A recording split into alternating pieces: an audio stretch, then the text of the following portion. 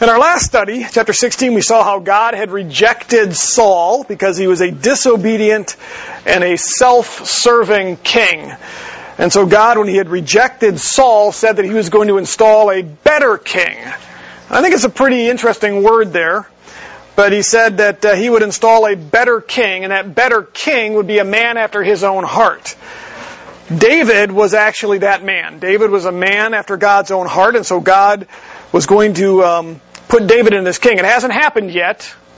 So today we get this amazing introduction to David. We're going to probably see today one of the greatest examples of faith and courage, I think, in the whole entire Bible. And it's by a youth, of all things. By a young man, David. So we're going to look at this real life story. There are many who don't believe this story is true. In fact, I don't know if you've seen stuff in the news in the last probably 6 months or so, but there has been an explosion of biblically based archaeology, of things being discovered, proving not just what the Bible says about Israel, but about even David himself, because for years, scholars have even denied that David existed, that he was a real person. And what's been interesting is there's been a ton of stuff lately, just in the last 6 months or a year, that have shown the authenticity of what we find in the historical events, including things related to David. And so we're going to look at this real-life story today. This is not a myth. This is not a made-up story. It's not an exaggerated story. This is real-life events here, leading to our introduction to David. So it's 1 Samuel chapter 17. Let's sort of break this down for you here. When we get to 1 Samuel 17, what we find is that the Israelite army is cowering in fear before the Philistines. That's probably the best way to describe it. They literally are cowering in fear. They had been facing off against the Philistines on one side and the Israeli army on the other side, and I think it's been almost 40 days where they're not doing anything. Can you imagine going out for battle and then just being afraid to go and fight? Where you just, you went there for a purpose, but you're afraid to go any further. And so that's where we find ourselves today. So they're facing off against the Israelis are facing off against the Philistines.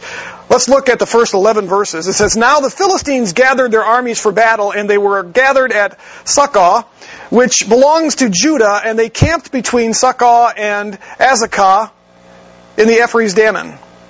Saul and the men of Israel were gathered and camped in the valley of Elah, and drew up in battle array to encounter the Philistines. The Philistines stood on the mountain on one side, while Israel stood on the mountain on the other side, with the valley between them." So you basically have Israel on one mountain, the Philistines on the other mountain. There's a valley between them, which is where they would fight, and they're just facing off against each other. Verse 4, "Then a champion came out from the armies of the Philistines named Goliath. He was from Gath. His height was 6 cubits and a span. He had a bronze helmet on his head, and he was clothed with scale armor, which weighed 5,000 shekels of bronze. He also had bronze greaves on his legs and a bronze javelin slung between his shoulders. The shaft of his spear was like a weaver's beam, and the head of his spear weighed 600 shekels of iron. And the shield carrier also walked before him. He stood and shouted to the ranks of Israel and said to them, 'Why do you come out and draw up in battle array? Am I not the Philistine and your servants of Saul? Choose a man from yourselves and let him come down to me. If he is able to fight with me and kill me, then we will become your servants. But if I prevail against him and kill him, then you shall become our servants and serve us.' Again the Philistine said, 'I defy the ranks of Israel this day. Give me a man that will fight together, or that we may fight together.' When Saul and all Israel heard these words of the Philistine, they were dismayed and greatly afraid." So what we have here is this man named Goliath taunting the armies of Israel. Now there's a reason why they were afraid. He was a champion, it says, and he was also a beast. This guy was a monster. Look at what it says. It says his height was 6 cubits and a span. Now some of you, how many of you have an NET translation of the Bible? Anybody here? Sometimes do. Most Bible translations say 6 cubits and a span. The NET does something a little different, which is why I asked, and I'll explain that in a second. Anybody know how tall 6 cubits and a span is? Yeah. Close, Katie? 9.5 feet. 9.5 feet. So this man was 9.5 feet tall. Now, the reason why the NET translation has 7 feet or 4 cubits is because when it comes to our text here, we don't just have one Bible. What we basically have are a bunch of manuscripts. Okay, copies and copies and copies and copies. And so we base our English translation off those copies. Well, there's one line of copies. Almost all of the copies we have of the Old Testament are something called an MT, majority manuscripts, okay? All of them say that he was 9.5 feet tall. But Josephus, who was a historian that lived in the time shortly after Jesus, said he was shorter than that. And the NET decides to follow that. There's another Greek translation of the Old Testament called the Septuagint that also says he was shorter than that. I'm going to place my trust where all of the manuscripts are, which say that he was tall. The reason why the NET says that he's probably not that tall was because it's unreasonable to think that a man would be that big. But that's not what we base our faith on, is it? The text says he was 9.5 feet tall. This dude was huge. Okay? It also says that he wore a bronze helmet. Now, this is unusual because all the old pictures we have, not photographs, but engravings and that of Philistine armies, they wore feathered helmets. They were soft. This is the first time we've ever seen a Philistine actually have a metal helmet. The reason for that is they're heavy. So this guy's got a big bronze heavy helmet. It says that he had scale armor which weighed 5,000 shekels of bronze. That's 125 pounds. That's what his shirt basically. 125 pounds. Scale armor is basically, it looks like fish scales. So it's metal that's layered on top of each other, and it makes it hard to penetrate it with spears and other things. And now think about that, 125 pounds. Anybody know what that would feel like? I probably would have difficulty standing with 125 pounds resting on me, let alone to go out and battle and fight. It's another reason why I think the 9.5 foot estimate here for Goliath is probably right, because the average man couldn't fight with 125 pounds of metal hanging on his body. It says that he had bronze greaves on his legs. Those are shin guards. Again, a lot of weight. It says that he carried a bronze javelin slung between his shoulders. That's a short dart or a spear that's usually used for throwing that was kind of hung over his back. You might think when you see pictures of Robin Hood and he has his bow and arrow, he can have it slung over. Well, this was a spear that he had actually slung over his shoulders. Probably had a strap on it, but he could probably grab it, throw it. Again, it's made out of bronze, which means it's got some weight to it. Probably the most intimidating weapon he had, though, was his spear. It says that his spear had a shaft like a weaver's beam. A weaver's beam was about 2 to 2.5 inches across. So the shaft of his spear was probably about that thick. Now think about that. That's probably about that big around. That's a pretty big chunk of wood, isn't it? It says the head was made of iron and weighed 600 shekels. That's about 17 or 18 pounds. So this is a spearhead that's probably about that tall and weighs quite a bit. I go down and I have a gym like in our basement and stuff, and I go down and I work out. And you can see me, I'm not a big muscular guy, but I use for my curls about 25 pounds. Okay? That's what I do my curls with. And I can do about 15 of those before I'm completely exhausted. And I can only do 2 sets of those. And that's all. I mean, I'm done for the morning doing that.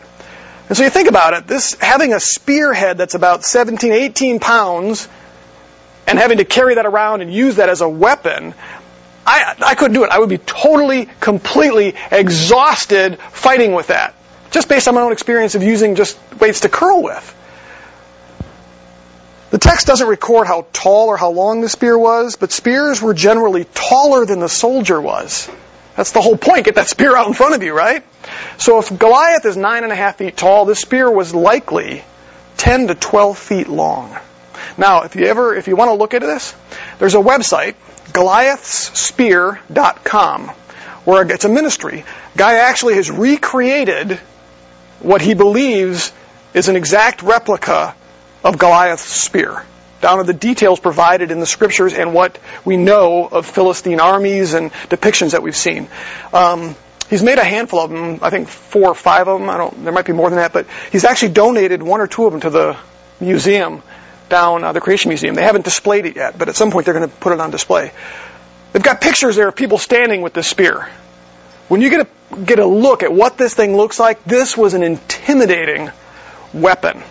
So when it says that this guy was a champion, and you see the author describing this, the author is trying to paint a picture for us. This was not just some, Arnold Schwarzenegger guy out there hanging out, looks like a pretty rough and tumble soldier, No, this was a monster. This was a beast. He was a champion for a reason. He was big. He was strong. He had all of the armor. He had some nasty weapons.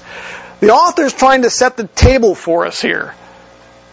He's trying to lay down exactly what this thing looked like because of what's going to happen down here a little shorter. Now, the last thing we see is that in addition to all these things, Goliath came with his own shield bearer as well. There were two types of shields that soldiers used in those days. One was a small round shield they would usually put on their arm. So if they were right-handed to use the weapon, they would wear the shield on the left hand. And that was to block the other weapons, right?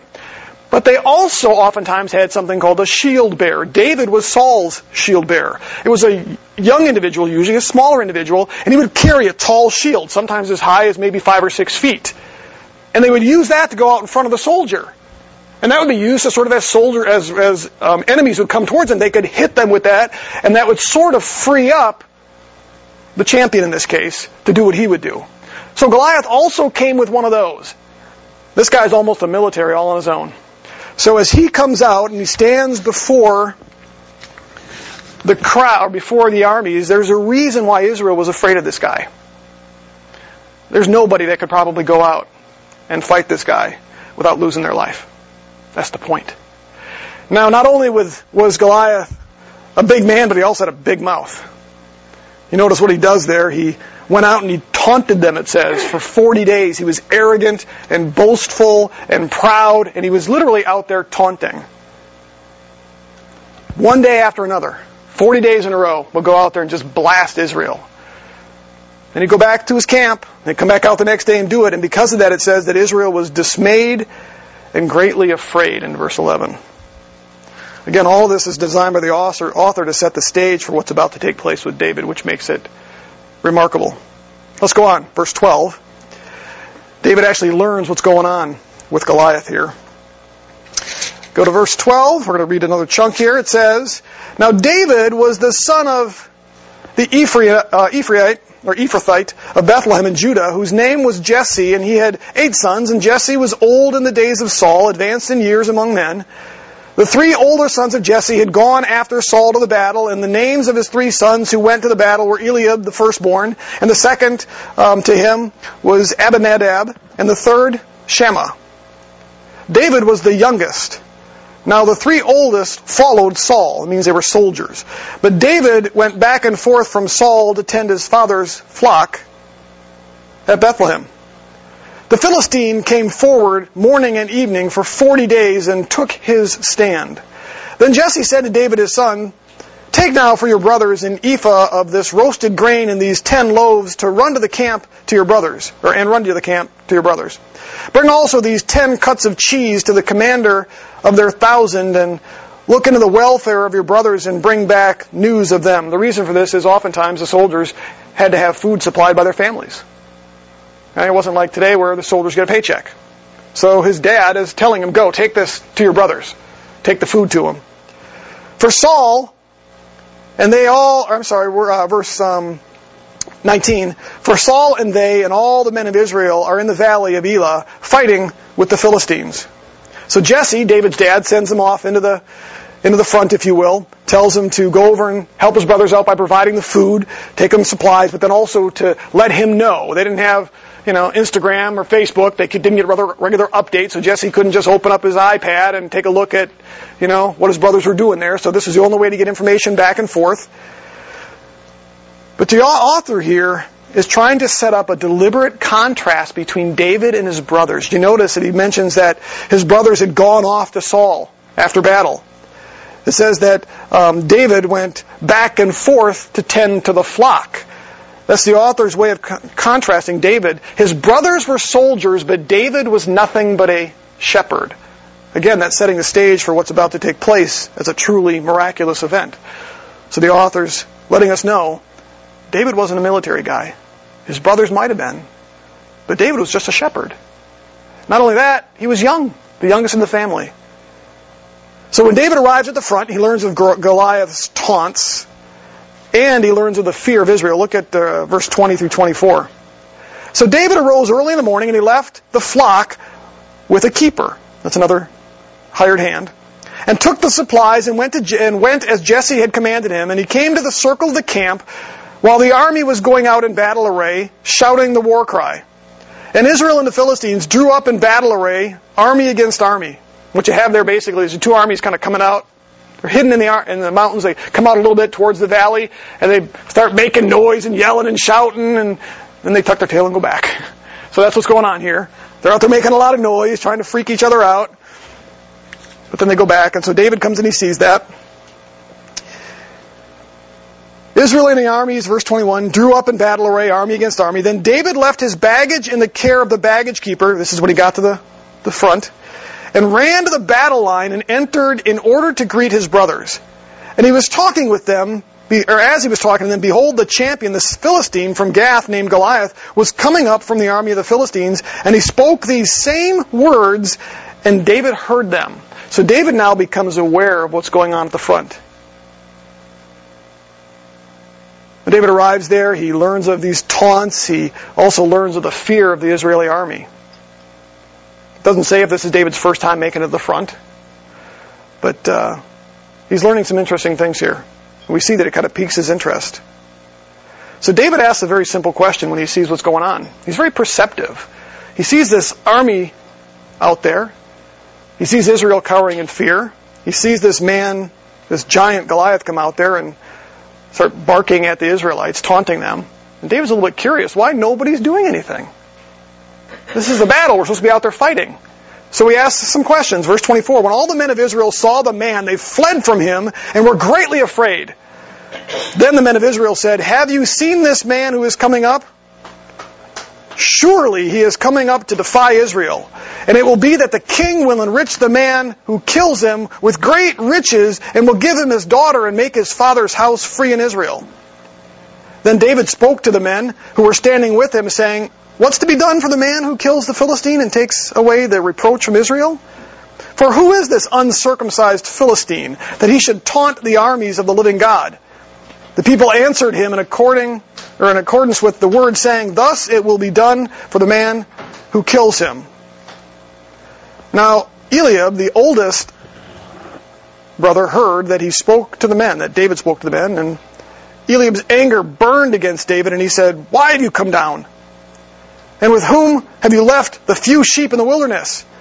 I know your insolence and the wickedness in your heart, for you have come down in order to see the battle. But David said, what have I done? Was it not just a question? Then he turned away from him to another and said the same thing.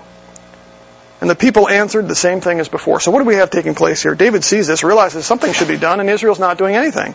So he asks the question. So what's to be done for the man that goes out there? Well, we've already learned that the king had promised riches, wealth, power, absence from having to pay any taxes, and I'll give you my daughter if you just go out and take care of this Philistine. That was a pretty good deal. Now, you might lose your life, but you could not get it any better in Israel at that point.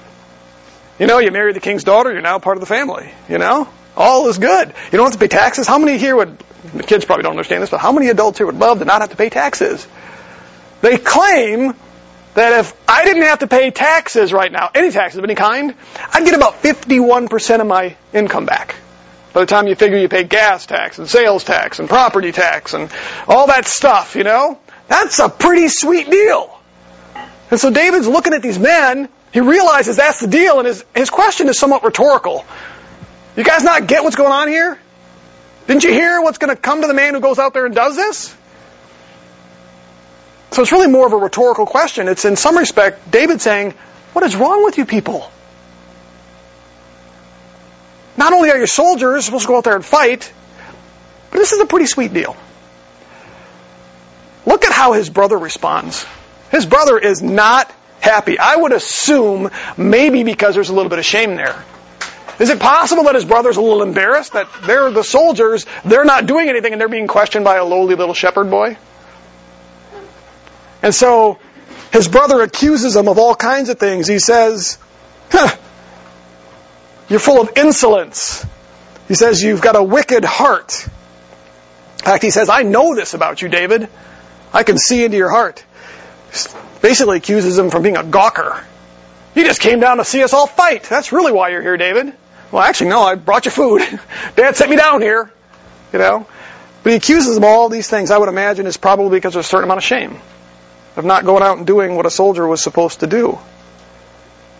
But what's interesting about this, it becomes pretty clear here that David's interest in this right now is a little bit different.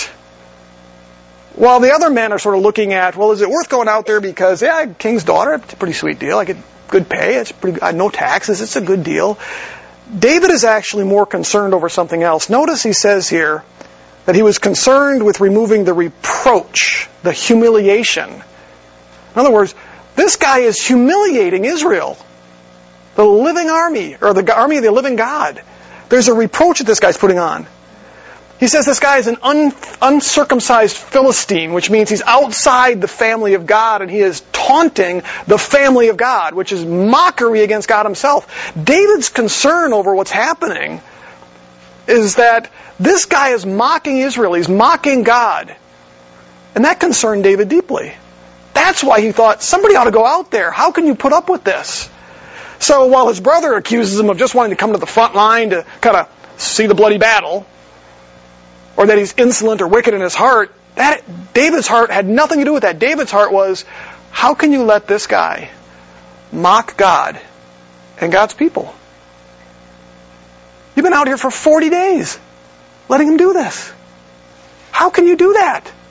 David saw it as an offense to God more than anything else.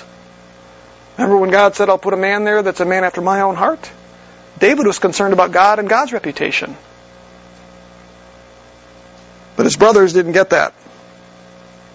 It's funny because when David responds, a lot of the text, it's the Hebrew that's there with David's words is very difficult. It's not really clear what David was saying. There's enough evidence, though, that I think indicates that David's question wasn't, what, can't I say anything? Which is how some of the English translations translate this. Wasn't it just a question? The word that's actually used there is a word for matter or issue. And it appears that what David is actually doing is saying, what have I done? Don't you see there's an issue here? Don't you see there's a matter here of importance? So David's question wasn't this defensive response to his brothers like, all I do is ask a question. What's your problem, dude? It was, don't you understand that there is an issue here? There is a matter that has to be dealt with here. God is being mocked by an unrighteous people. So that's a very valid question. David's actually the mature one here, not his brothers. So I would probably translate this just as the King James or the New King James does, which is this. What have I done now? Is there not a cause? In other words, is there not something to be done here? It's interesting that the King James and the New King James actually translate it that way, because most of your modern translations translate it more as David sort of being defensive. I just asked a question. But that's not at all what he did. He was saying, don't you guys get it? This is a serious matter. This is an issue that has to be addressed. So, since nobody else decides to do something, David actually resolves to do what they won't. Verse 31. When the words which David spoke were heard, they told them to Saul, and he sent for him.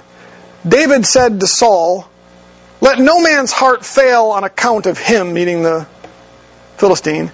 Your servant will go and fight with this Philistine. Then Saul said to David, you are not able to go up against the Philistine to fight with him. You are but a youth, while he has been a warrior from his youth. You notice the contrast there? I love Hebrew because of the word plays.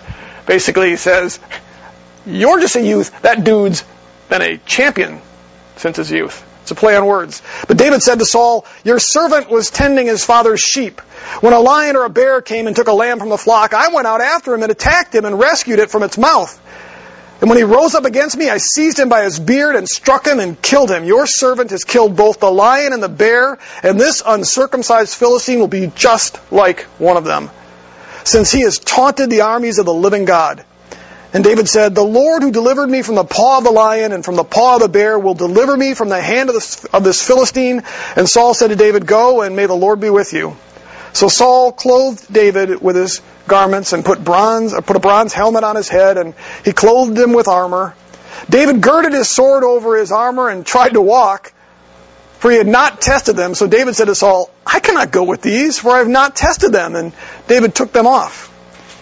He took a stick in his hand, and he chose for himself 5 smooth stones from the brook, and he put them in the shepherd's bag which he had, even in his pouch, and his sling was in his hand, and he approached the Philistine. Notice that David offers to fight Goliath, something nobody else will do, and the first thing that happens is Saul says, are you kidding me? You're just this little kid. You can't go out and fight this guy. He will slaughter you. But David is not deterred. Not in the least. And again, we see that what David does is he's concerned over the fact that this guy's taunting Israel. He mentions that again as his concern. There was no pride here in David. Hey, I can take this dude out. This was, somebody's got to do something, Saul. You don't understand. So here we find the contrast now between the king, who should have been concerned, and he's just afraid. He's sitting in his tent. Notice that they had to send David to Saul. Saul's nodding out where he should have been.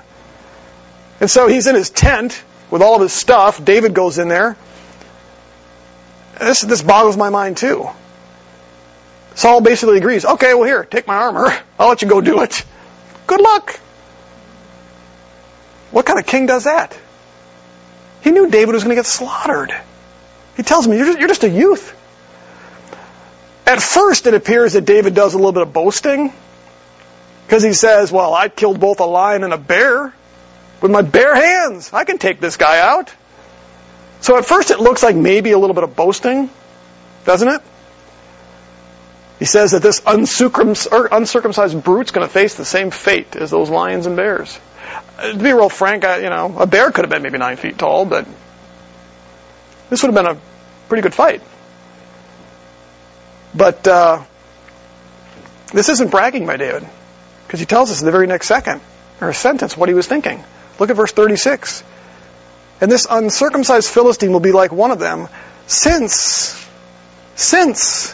because he has taunted the armies of the living God. David said, the Lord who delivered me from the paw of the lion and the paw of the bear, he will deliver me from the hand of the Philistine. So when David was boasting about the lion and the bear, it wasn't him. David said it was the Lord who did that.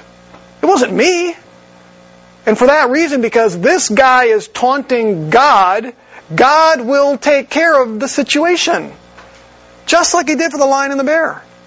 So David wasn't bragging. He just had this incredible faith in what God could do. He was confident in God's ability to deliver him from Goliath. How many times have we said that in our study? That one of the major themes of this book is that God delivers his people. And so far what we've seen in David is a man who is only thinking about God. And the fact that this man is taunting God and his army. And so David isn't afraid to go out to battle because he's convinced that the Lord will do what he's already done, which is to fight the battle for him. Verses 38 through 51. This is where it all comes to a head. We've already seen that he clothes David Saul puts his armor on. David basically dresses up, and he realizes this stuff's way too heavy. He can't wear it. Why? Because he's a youth. Remember, Saul was fairly tall as well. So David's trying to put on his stuff, and he can't do it. It's too heavy. So David throws it all off, right? I can't walk with this stuff on. It would almost make a comical scene if you saw this in a movie, wouldn't it? David putting on all the stuff, and he's kind of bearing on. Well, he throws it all off. And this is where it's kind of, I find almost a little bit of comedy in here. David, it says, decides to go out. Verse 40. Anybody see something funny about that? David goes out with a stick.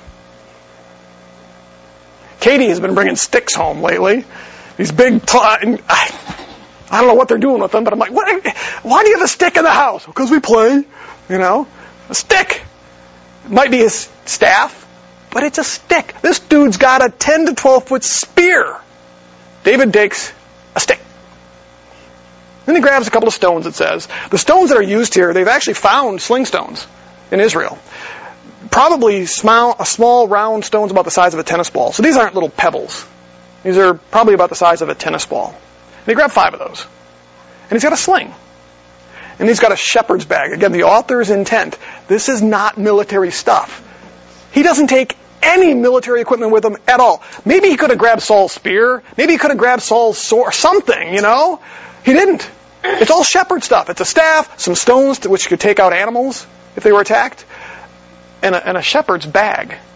We can't miss that in the text. The author's really trying to lay down this amazing picture of this is a young youth shepherd boy going up against a trained military expert. That's huge. And he's going up against him with the tools of a shepherd. It's interesting if you think about the foreshadowing of that. When you think about Jesus as the great shepherd, and what tools did Jesus use? His own life. It's just staggering when you look at the picture here. And so, again, I find that almost comical. He goes out with a stick. You got to think, David, you are nuts.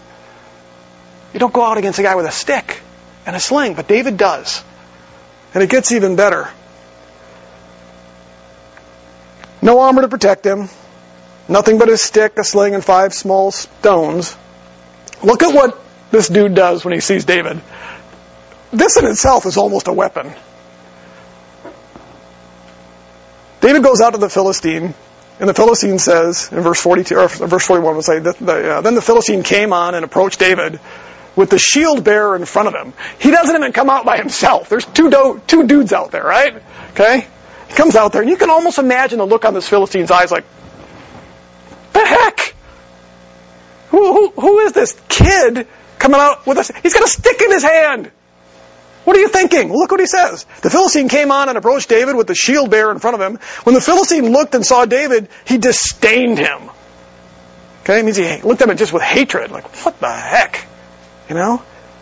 For he was but a youth and ruddy with a handsome appearance. I don't know why the author put that in there, but this is a good-looking guy. He doesn't even have any battle scars on him. He hasn't been out for 40 days in the sun getting everything beat down on him. Those guys hadn't had showers probably in weeks. David's out there looking good. Okay? I don't know why the author put that in, but again, there's this contrast that he's laying out for us. You think of Goliath like those wrestlers from the 80s? Absolutely, yeah. Big, nasty-looking dude. Exactly. He's a pretty boy. Yeah, exactly. Okay. He's not a soldier. Golden locks. Actually, he had red hair, according to the text. But he's a really good-looking, handsome guy. Like, rowdy Roddy Piper. Yeah, exactly. Yeah. And then you've got this little Brad Pitt looking guy. Yeah. And guys, I'm getting goofy in some respects, but the author is doing this deliberately for us. He's setting the table because this is a miraculous thing that takes place. And the author's having fun telling the story, so I'm trying to have some fun too. But that's the picture that we see here. And so the author sticks this in. He was a ruddy, handsome-looking guy. The Philistine then looked at David and said, "Am I a dog that you come at me with sticks?" And the Philistine cursed David by his gods. The Philistine also said to David, "Come to me, and I will give your flesh to the birds of the sky and the beasts of the field." But look at how David responds. Then David said to the Philistine, "You come at me with a sword, a spear, and a javelin. But I come at you in the name of the Lord of hosts, the God of the armies of Israel, whom you have taunted." David is fully aware that this dude is a better military man than he could ever be. He recognizes that. He goes and he gives that to the Philistine. "Yeah, okay, I get it. You're this big military guy. I understand I'm just some poor kid with a stick. You got all the weapons. I understand that. I'll give you that much, Goliath. It's all yours. Go ahead and boast." But he says, "But I come at you in the name of the Lord of hosts, the God of the armies of Israel." And again he says, what? "Whom you have taunted." Your offense, Goliath, is against God. That's why I'm here. Because you've offended Him. Verse 40.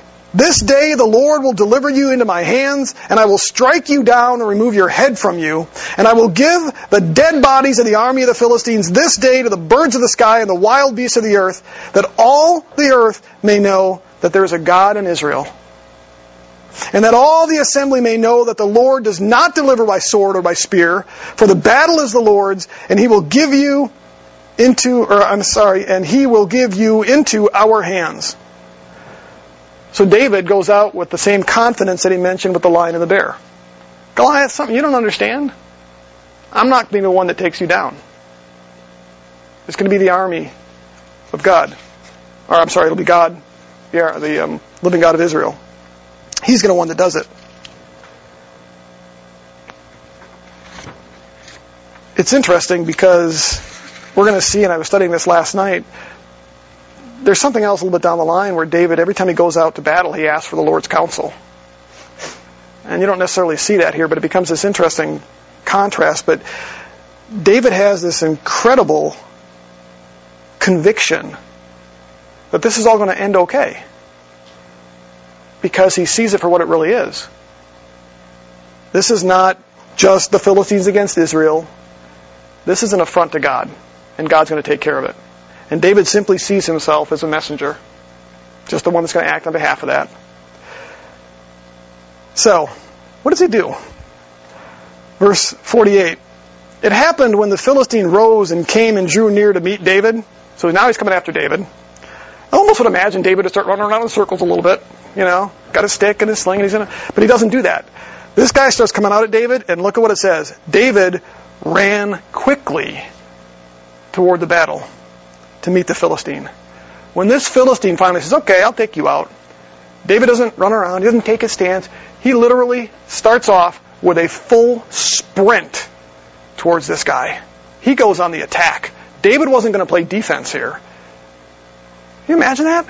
David I'm guessing maybe he's 5 feet tall, maybe 5.5. Full-on sprint to this guy that's almost twice as tall with him, with a stick in his hand, a sling and a stone.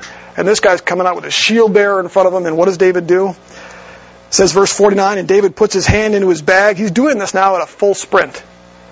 And he took from it a stone, and he slung it, and it struck the Philistine in his forehead, and the stone sank deep, or sank into his forehead. Some versions say deep. Sank into his forehead so that he fell on his face to the ground. Then David prevailed over the Philistine with a sling and a stone, and he struck the Philistine and killed him. But there was no sword in David's hand. Then David ran and took over the Philistine and took his sword, the Philistine's sword, drew it out of its sheath, and he killed him, and he cut off his head with it. Then the Philistines saw that their champion was dead, and they fled. The men of Israel and Judah arose and shouted and pursued the Philistines as far as the valley and the gates of Ekron, and the slain Philistines lay along the way, even to Gath and Ekron. The sons of Israel returned from chasing the Philistines and plundered their camps. Then David took the Philistine's head and brought it to Jerusalem, but he put his weapons in his tent. It's an amazing thing. David killed this guy with one stone to the head. Think about that. Full-on sprint. These guys are pretty good. I don't know if you've ever seen the pictures of the Palestinians throwing stones and stuff into Israel. Just this last week we saw some of that. And they were using slings, some of them. But it is still incredibly difficult to use a sling when you're running full steam. Also, considering this guy had a big old helmet that protected most of his head, there was one spot where this stone could have nailed this guy. And it's exactly, do you think there might have been some divine intervention there? There is absolutely no doubt. And David does it with one stone in a full sprint, with no fear, at least according to the text. Now, it's not real clear whether the stone actually killed him, because it says he was killed with a stone, but then it also says that David had to cut off his head and killed him. And all likelihood what probably happened is he was mortally wounded with the stone, and David went and finished him off with the spear and cut off his head. Again, the author kind of reminds us that David didn't have any military weapons with him. He didn't use his own sword. Again, the author is laying this out for us. This was a divine, supernatural act, all because of one man's faith that God would do it. So David is able to kill Goliath, but not only that, if you remember, David's promise to Goliath was, we're going to give all of your dead bodies. David wasn't just convinced that he would take out Goliath. David knew that in taking out Goliath, that God would also deliver Israel from the Philistines and they would defeat the Philistines. That was a pretty big expectation on David's part, but he was convinced that that would be the case. And so David, this young shepherd boy with no military weapons, goes out and defeats this military champion. And everything about it indicates that it was all God, doing exactly what God does, which is to deliver his people from their enemies. So God delivers Israel over the Philistines. So what do we do with this? It's interesting because it seems that everybody knows about this story, even if you're not a Christian. Everybody knows about the story. Most of them think it's just that, a story. It's become part of our language, and references to David and Goliath have become commonplace, haven't they? How many of you watch basketball? Just not too long ago with the college basketball finals and all that. I don't know how many times I heard, it was David up against Goliath. David is the team that, the small team from the small college town going up against the big name college teams. They're Goliath. And so whenever you hear of these victories where the lesser known team beats the big guys, it's always David beats Goliath, The word often, or this picture of David and Goliath is often used to encourage us to go after our dreams, You can fight those battles against your giants. In fact, Greg Lowry? He's part of Calvary Chapel. He's kind of, he's on the radio quite a bit, and I hear his commercials, if you will, all the time. And it was funny because the day that I was working on this particular passage, he was advertising some stuff, and it came from a series that he had done on David and Goliath. And it was all about, you can go out there just like David did and conquer your giants. And it was all this motivational talk about being like David and going out and conquering all your giants. And that's oftentimes the way that we see this used. But as we've learned today, David's fight against Goliath wasn't about any of those things. David's battle against Goliath wasn't some attempt to show that he could conquer his fear against Goliath, or that he could defeat a much more powerful adversary simply because God was on his side. Rather, his motivation was twofold, if you think about it. The first was that David says in the text that he wanted to remind Israel that God was their deliverer. He says, so that all will know. He had these armies that had forgotten that. Remember, they had been out there for 40 days. Literally, there's one dude, and they're afraid to go out.